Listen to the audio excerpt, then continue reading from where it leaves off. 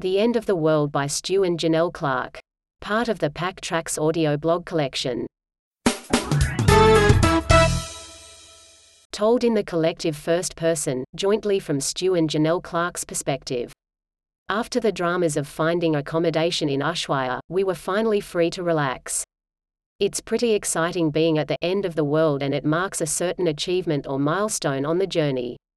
However, we weren't without drama. We'd lost one of our sleeping bags in Venezuela. It fell off the bike when it wasn't put away properly, and until now we had been getting by with just the one sleeping bag because the climate had been warm to hot. Now we were camping at the end of the world amongst snow-capped mountains with all three of us huddling under a single sleeping bag. When we left Australia to embark on this adventure, we put a lot of time into researching camping gear, especially our sleeping bags. We decided upon an Australian design by Sea to Summit. The XT2 is 95% goose down, weighs 1.2 kilograms and squashes down to a really small size, which is perfect for the limited space on a motorbike. The other important factor is that we bought a left and a right bag so they zip together. If you've ever done this with sleeping bags, you know how awesome it is. So, when we lost one, it wasn't a simple matter of just going to a camping store to buy any old bag. We wanted another of the same to zip together. We made several attempts to contact Sea to Summit to seek their assistance, and they were helpful, but the best they could do was sell us the next model up at recommended retail price plus postage, over $1,000. A much cheaper option was to order the new sleeping bag online and have it delivered to an address in Australia where it could be forwarded to us in Ushuaia.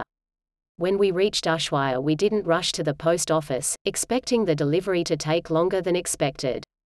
On our first trip to the post office, we were told that the tracking number didn't exist in their system, which probably meant it hadn't arrived in Argentina yet. The online tracking through Australia Post had indicated that the parcel had left Australia, but from previous experience we didn't expect the tracking to continue any further in this part of the world. In the end, we stayed in Ushuaia for 2 weeks and enjoyed every day. It was a good day when the sleeping bag arrived. The gentleman in the post office had seen us nearly every day, so he was just as excited as us. Ushuaia is a massive tourist destination. It attracts everyone from cyclists, motorcyclists, hitchhikers to lavish cruise ships that pull into its port. It's a really pretty town that stretches along the Beagle Channel and nestled below snow-capped mountains. There are loads of restaurants, cafes, chocolate shops and trinket shops to visit. Outside of town there are loads of trails to hike for the day or head out for a few nights. One Sunday the three of us took a ride 80 kilometers out of town to an old station that is open for tourists to visit. It cost 140 pesos per person to enter and included 2 tours, one of the homestead and one of a bones museum. This particular homestead was the first in Tierra del Fuego, and to this day, 4th-generation families still live there and manage the station. The Bones Museum was quite small, but the tour in English was very comprehensive, explaining the evolution of marine life, including various species of whales, dolphins and sea lions. We had a wholesome lunch in the restaurant and didn't get back to our hostel until 7 p.m. It was a really nice day. We were camping at Momo's hostel. It is 1 block from the main street and 3 blocks from a supermarket. Momo's is famous to cyclist and motorbike travelers who pass on the location by word of mouth.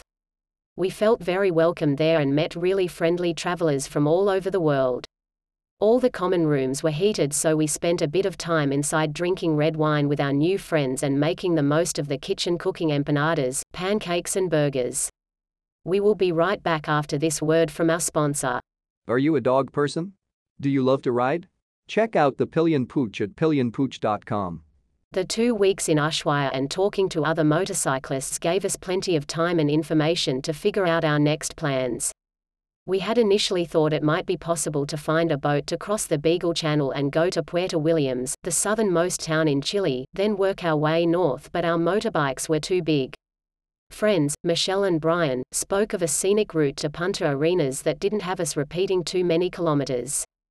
Our first stop was Rio Grande for 1 night, then we took the 150 kilometers of gravel roads to Porvenir, where we spent a night waiting for the next day's ferry.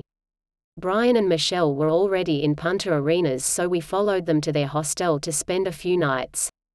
You've been listening to The End of the World by the Pack Track. For more audio blogs, visit www.thepacktrack.com or find our podcasts on iTunes, Spotify and elsewhere.